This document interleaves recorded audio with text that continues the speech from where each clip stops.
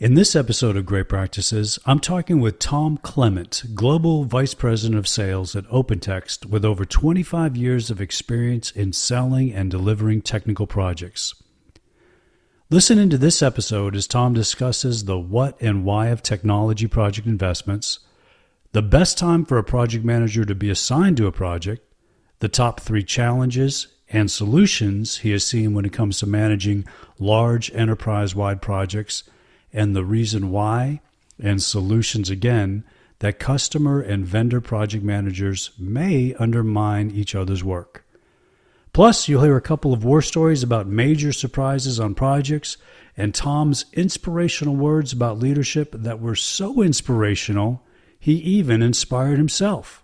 It's hard to say when something is a best practice, but it's much easier to know when something is a great practice. And that's what this podcast is all about. Interviews with PMO and project management leaders who, through years of trial and error, have discovered their own great practices and are now sharing their insights with you. Now, sit back and enjoy the conversation as Chris Kopp uncovers another great practice in this episode. Well, we'd like to welcome everybody to this episode of Great Practices. And technology is always changing and improving. Moore's Law states that we can expect the speed and capability of our computers to double every 2 years. Now, there may be some debate that this prediction is nearing its end, but it very much impacts the complexity of technology projects that are managed by project managers and PMOs. Some projects have become much easier to complete because of the fact that this new technology is on the way, and other new cutting-edge technology projects that are now possible are taking longer to finish and are more complicated.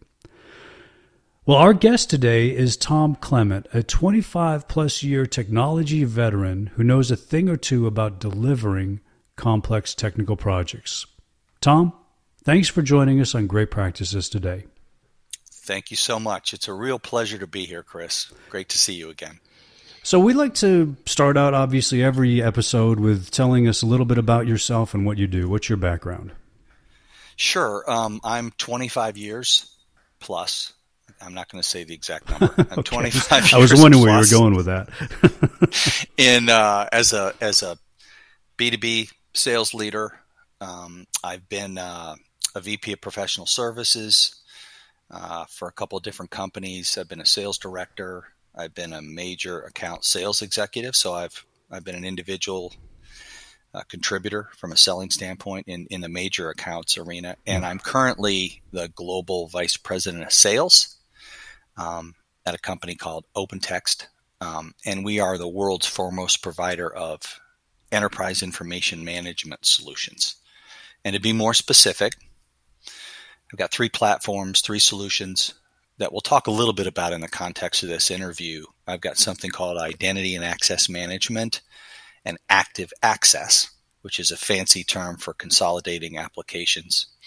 I've got our IoT platform, our Internet of Things, connecting people, systems, and things from a supply chain perspective. And then I've got a trade finance business, and we offer a really simple way for small and medium-sized companies to receive loans based on receivables. It helps them keep their supply chains sufficient and stable in a very disruptive global economy. Nice. So you've been around technology for a long time then. Yeah, I've seen a lot of different waves. Yeah, for sure.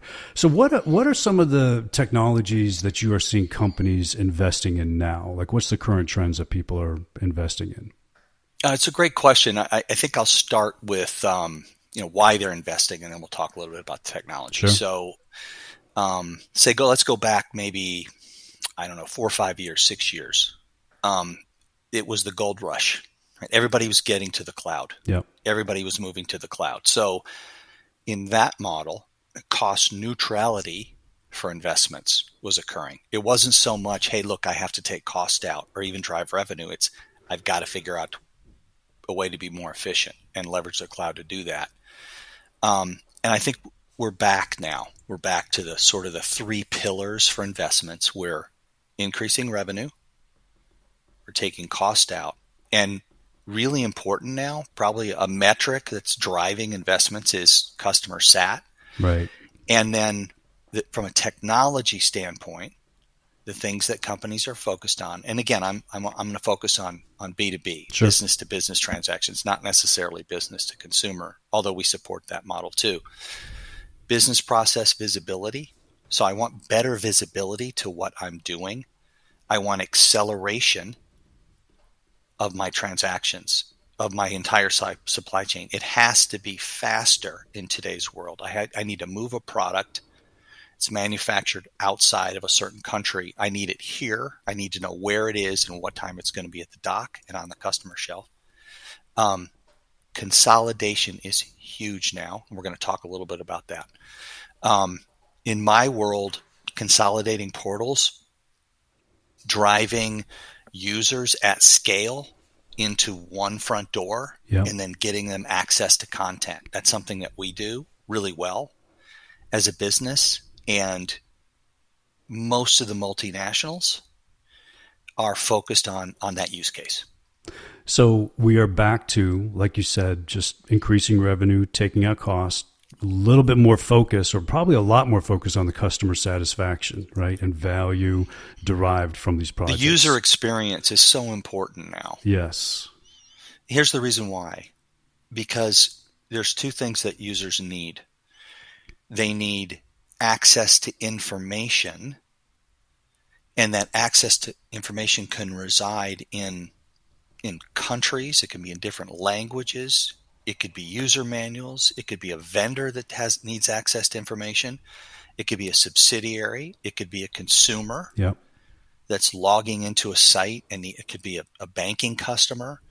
So it's not just giving the person access to an enterprise. It's segmenting them down based on their individual identity to the type of information or content that they need to do their job. And when everybody ran to the cloud, I talked about that when we started, right. Companies, what did they do? They built different portals. Yep. And those portals supported specific user groups. Well, now what the companies are doing is they're saying, wait a minute, here's a great opportunity for us to drive cost out, make things simpler for the user, and have them have real-time access to content. Let's have one front door. When we create an identity, let's have that identity tie specific to the content they need. And that is a pervasive opportunity for companies at scale to really drive significant costs out of their business. And it ties back to what you mentioned, Chris, which is user or customer adoption and satisfaction.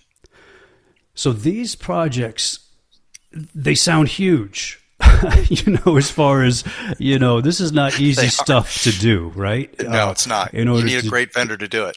So what would the typical runway be from like just having an initial sales, pre-sales conversation to actual implementation? Like what does that look like?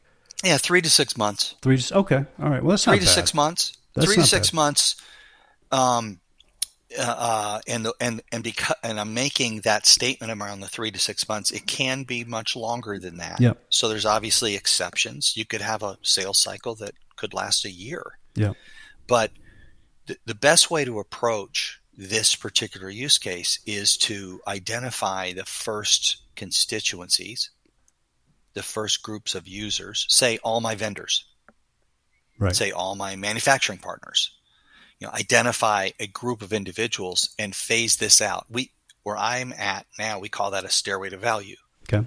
Right? If you wait for a year to start a project, well, you're obviously not taking advantage of today's technology, and you're staying in motion, but you're sort of treading water. So 3 to 6 month runway, budgets for these projects, $500,000 to multiple millions. Okay. Got it.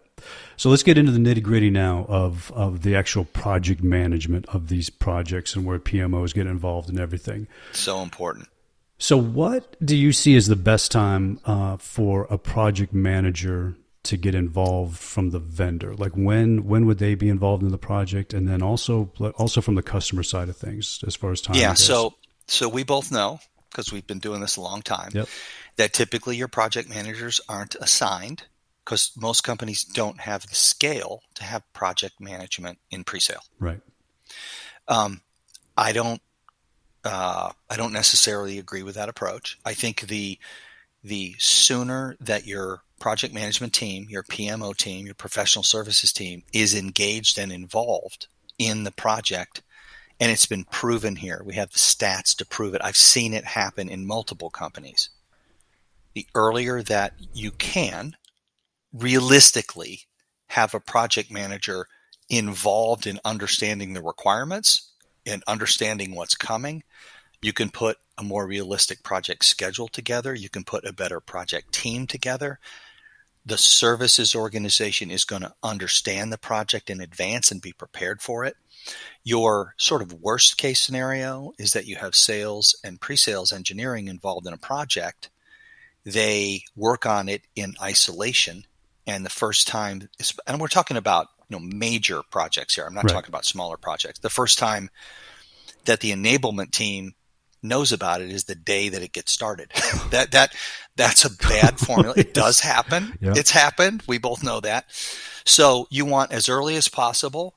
And the handoff project also becomes super, super critical. And I think another best practice is what I would call the pre-project kickoff. Okay. Tell us about that. So the sales organization is congratulated for working with a customer to identify the value. They put a business case together to justify the spend. Let's call it application consolidation at scale. Everybody's on board. What you want to do is you want to engage your project team. They already know that the project is coming. They already have a point of view. They were involved in the statement of work, yep. Or even they wrote that statement of work. They were involved in it. And I like to do a pre-project kickoff. Let's have one more call before we get started, and let's make sure we're aligned. It's not the official start. If we need to make any last-minute changes before we say go, and now the clock is ticking and the project schedule is official, I'd rather have a call in advance of that than doing it the day that the clock starts, if you will. Now, does that create extra work for people? A little bit. Is it worth it? I've seen it too many times.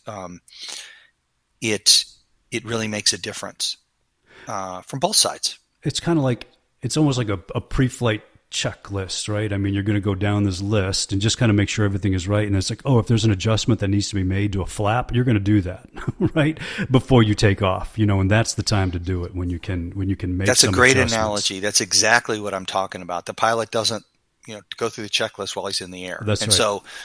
So you're right. And think about it. They do systems checks too. Yeah. They do a technology check. And if something's wrong with the airplane, they don't start the flight. Yeah.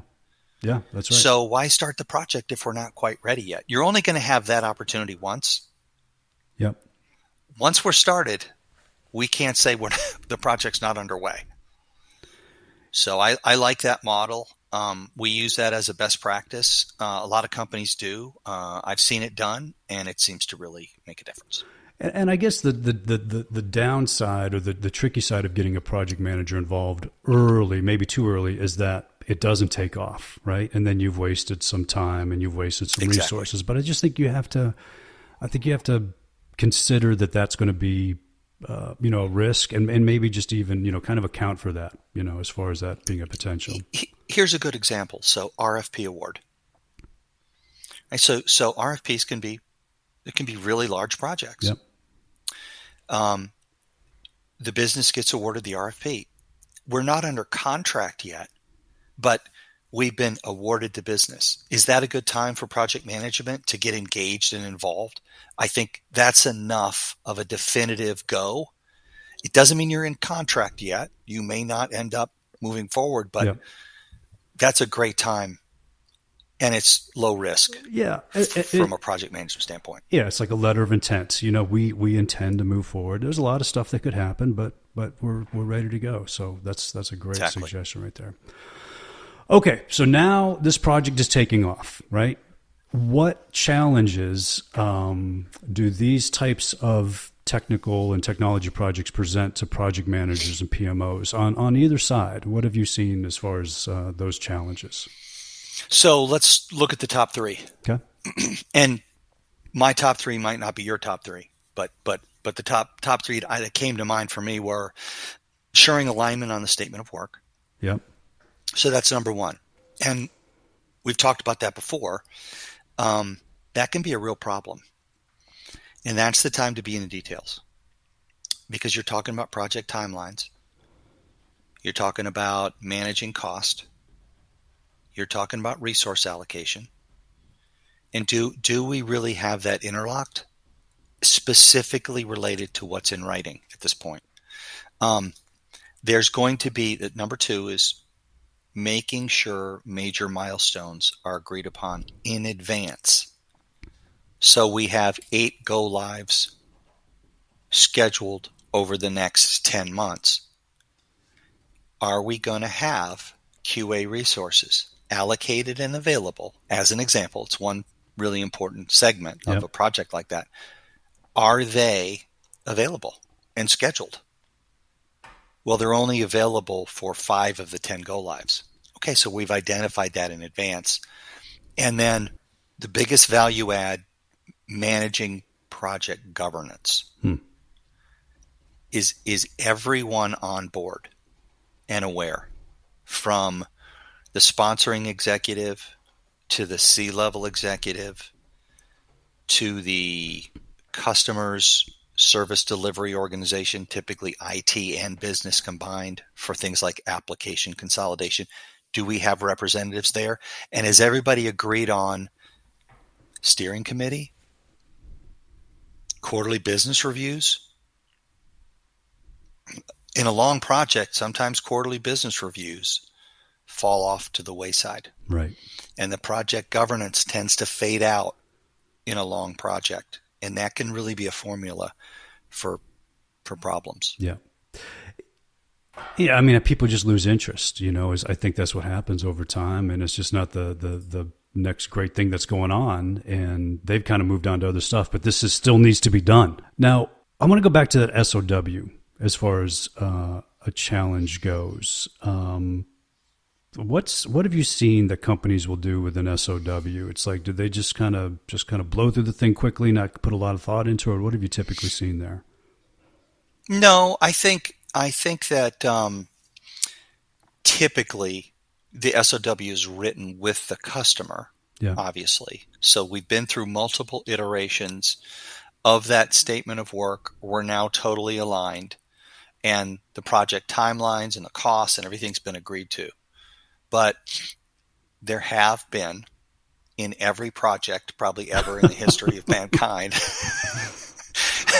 especially a large enterprise. We're talking about enterprise project management here, strategic, very large multinationals.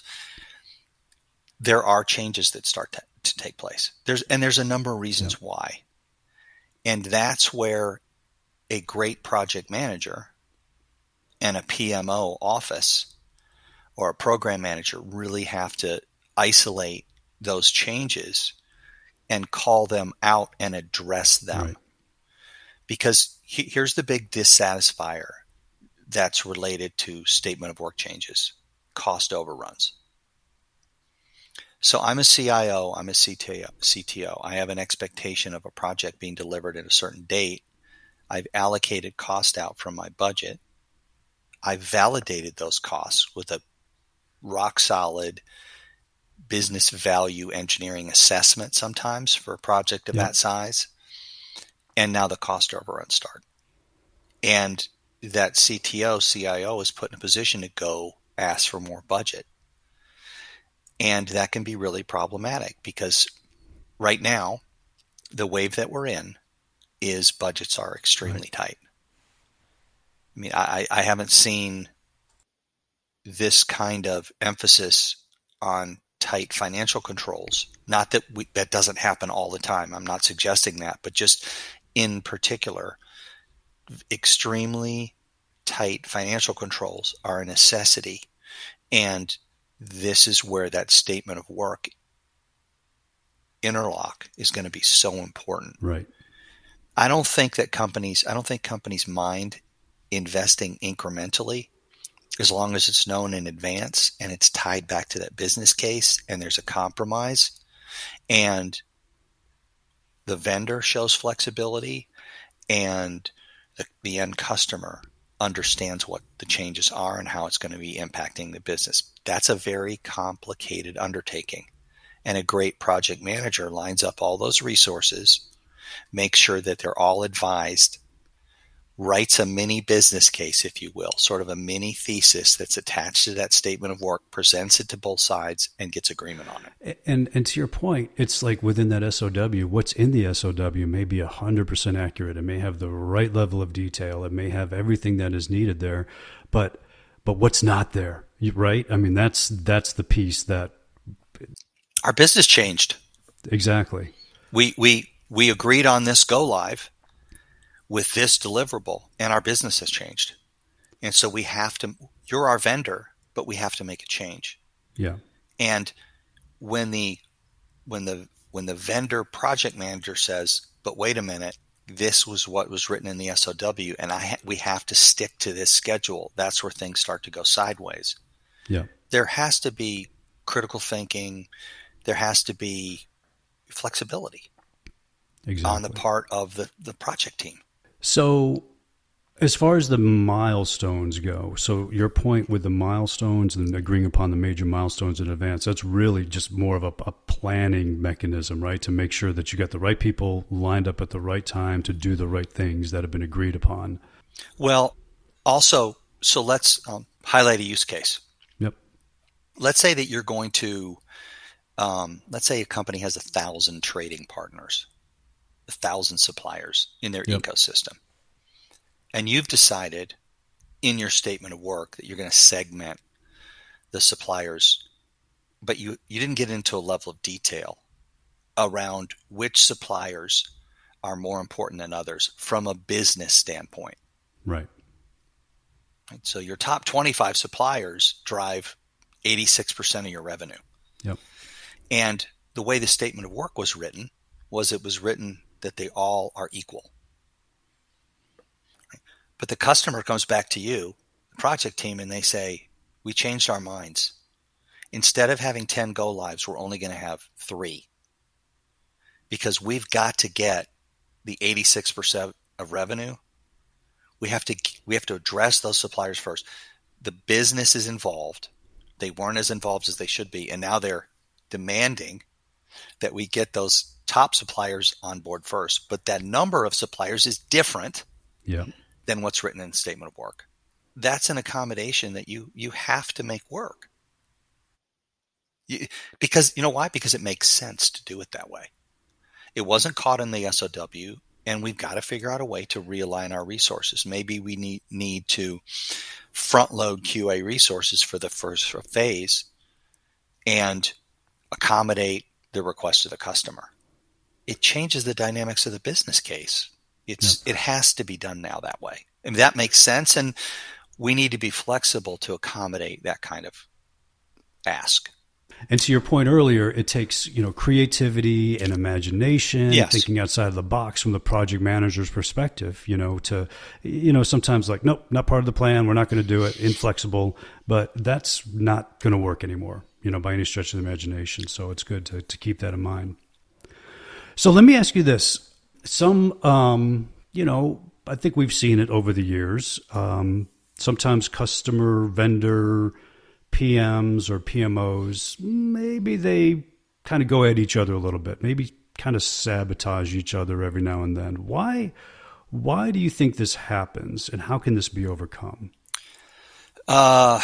Company and vendor working independently.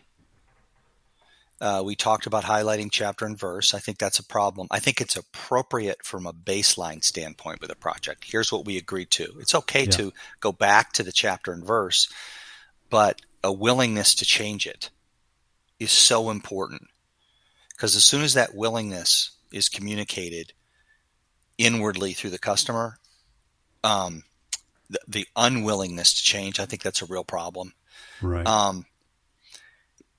It could be something really simple too, Chris. It could be the vendor sends a dashboard, a monthly dashboard to the project. And it just happens that this monthly dashboard is also the same dashboards that's used for QBR. So you have a different audience. So now you have your sponsoring executive and a couple of other executives that are attending the call, and the team has been working together and they've seen the same dashboard every month. Yep. And the dashboard's red. And the sponsoring exec jumps on the call and the whole dashboard is red. The project's late. Resources aren't available. I'm not in any way suggesting that we need to change the color that hide a problem. What I'm suggesting is that shouldn't be a surprise for the first time. Or the customer themselves, they didn't know the dashboard was going to be red. They didn't have a pre-meeting to discuss the issues, and they didn't say to the customer, what's your opinion? Do you want to declare the project red, and should we go in together and communicate why? And the customer says, yes, I think we should declare the project red. I haven't had a chance to communicate with everyone, but we have to hold the line here. Yep. So, and I've seen that happen many, many times where I've been asked to join a team to go in and explain a situation to a particular customer. And I'm like, why is this dashboard so red? And then I'm like, we've got to sit down with your peers and my peers and talk about this first. Let's make sure we're all locked in together. And that'll save you an incredible amount of escalating and a lot of time. A lot of unnecessary churn can be avoided with that approach. So I'm hearing no surprises, right? That's got to be the key, you know? And what are some of the things that you're seeing that can help prevent these surprises from happening? A cadence of communication that is established.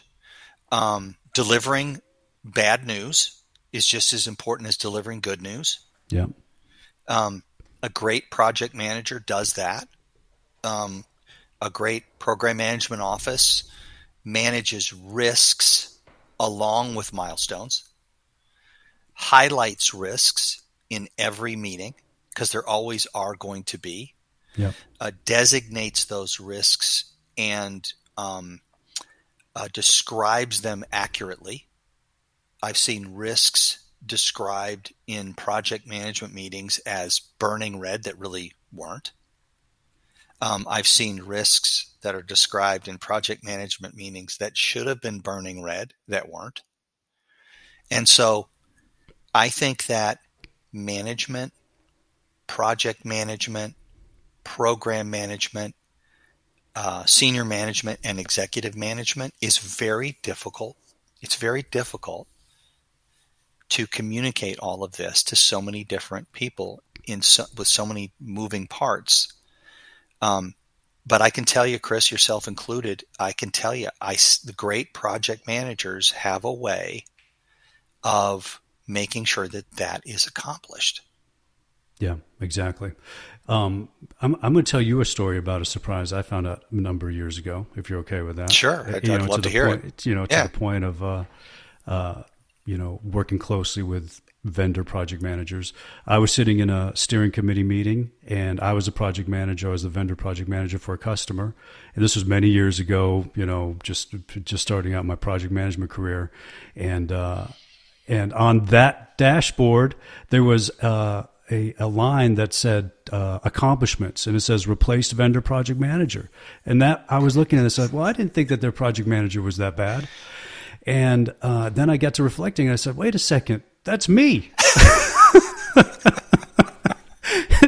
And that was the first time I heard about it. So I think that's what you're talking about. I think that's what you're talking about with no surprises, right? Yeah, I don't know if the audience wants to hear war stories. We have so many. I showed up as a brand new VP of professional services for North America for a company. I found out about this particular project that had some challenges, and I was asked to fly to New York City to meet with a customer. And I called the sales executive and I said, "What's going on? What's the reason?" He said, "Oh, nothing. It's good. We're okay. They have a couple.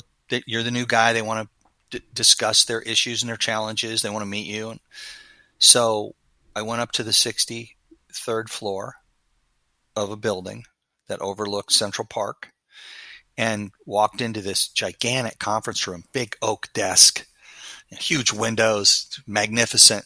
And at the end, and it was like the desk was like a lot longer. It seemed a lot longer than it was. It seemed like It was 100 feet long. Yeah. And we sat on one end, me and I was professional service salesperson, and it was 7 lawyers. And they were not happy. Right. And the long story short is we turned that project around. We put good project governance in place. I sat with the customer every week for 4 or 5 months.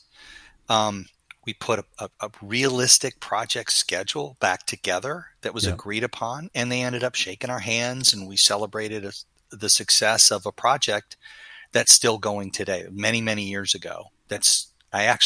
Remarkably, I just talked to that particular customer I hadn't talked to in years. He called me yesterday, and we had a great conversation just out of the blue. Yeah. So, that's an example of, disciplined project principles were the only thing that was lacking in that project. And there was such a big divide between their understanding of where we were and our adherence to an SOW without flexibility. That's what created their need to think that they needed to have lawyers involved. Lawyers didn't need to be involved. And we worked it out. Well, it just highlights the fact, like you said, a cadence, regular meetings, regular communication, working side by side between the two companies, right? Just kind of making sure that there's no surprises.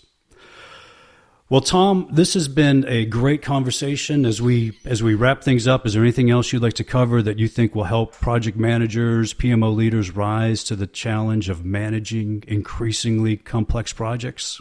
Yes, absolutely. So, in closing, the definition of leadership applies to great project managers, to all project managers. And the definition of leadership is the ability to influence and inspire others to accomplish objectives by providing purpose, guidance, and direction. And that definition doesn't have a title in it. It doesn't matter. When you're the project manager on a project, people expect you to lead. They want you to lead. That's right. And the great project managers, they come onto calls and everybody lines up. And they have such an important role in the success, not only of a project, but of the company's financial posture. A great PMO organization, a great project management team is so critical, and every single one of them are leaders. Man, that's like inspirational. I'm inspired by it. You're inspired by your own words? It gets my blood flowing. I mean, I can tell you, where I'm at now, our project management team, they're unbelievable how good they are, because these are really, really complicated. Consolidating 10 or 12 portals with hundreds and hundreds of thousands of users, and distinguishing which back-end systems need to be connected and which use cases and content, and doing that at scale and doing it on time and doing it in a cost-efficient way is incredibly complicated. And there are project managers all over the world that are great at that. And you know what, Chris? Every single one of those people is a leader. Yes. And the project management is exciting, because it's not just about time, cost, scope anymore. It is about delivering value. That's what you are. You are delivering value. You're making sure that project is implemented into operations, and that, there's an ROI on that. And like you said, that affects the company's bottom line. No doubt. Yep. All right, Tom. Well, thanks for coming on today. This was a great conversation, and we look forward to talking to you soon. Thank you so much. Really enjoyed the conversation. All right. See you. Yeah, take care. Well, that was another great episode of Great Practices, and we certainly do appreciate Tom joining us today and sharing his insights and great practices with us. what were some of these great practices that we can take away from today's episode? Well, here's some things that stood out to me. First of all, why are companies investing in technology projects? Comes down to those three pillars of investment: increase revenue, take cost out, and customer satisfaction. So that's a big deal when it comes to making those decisions around which technologies to invest in. And really, ultimately, it's increasing better visibility, acceleration of transactions, consolidation, and just being able to make sure that that user experience is so good for those that are using these new technologies that are implemented. I loved his point about when to assign a project manager. He brought up the point about the fact that they'll always do a pre-project kickoff. So this is when sales are congratulated for identifying this value delivering project with this customer. And this is when it's kind of like that pre-flight checklist that says, do we have everything in place? Are we ready to go? Are we ready for takeoff? And if not, you can make some adjustments here because you haven't quite taken off the runway yet, but you're beginning to taxi to begin to do that takeoff. So I like the fact that this is just one final reality check before everybody is committed and they then launch this project.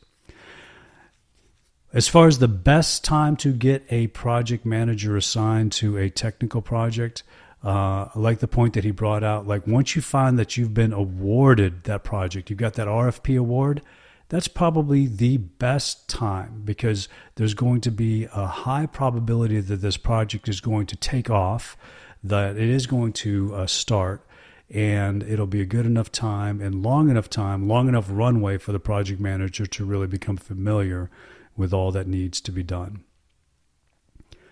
What about the challenges that he has seen over the years when it comes to technology projects and managing them?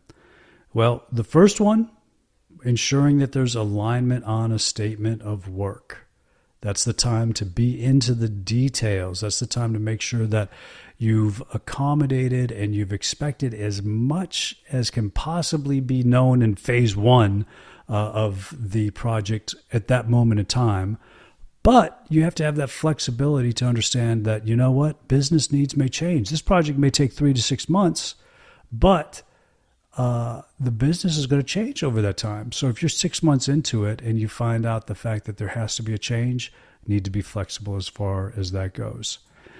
Making sure that major milestones are agreed upon in advance, that was his second challenge. And then finally, a really strong project governance.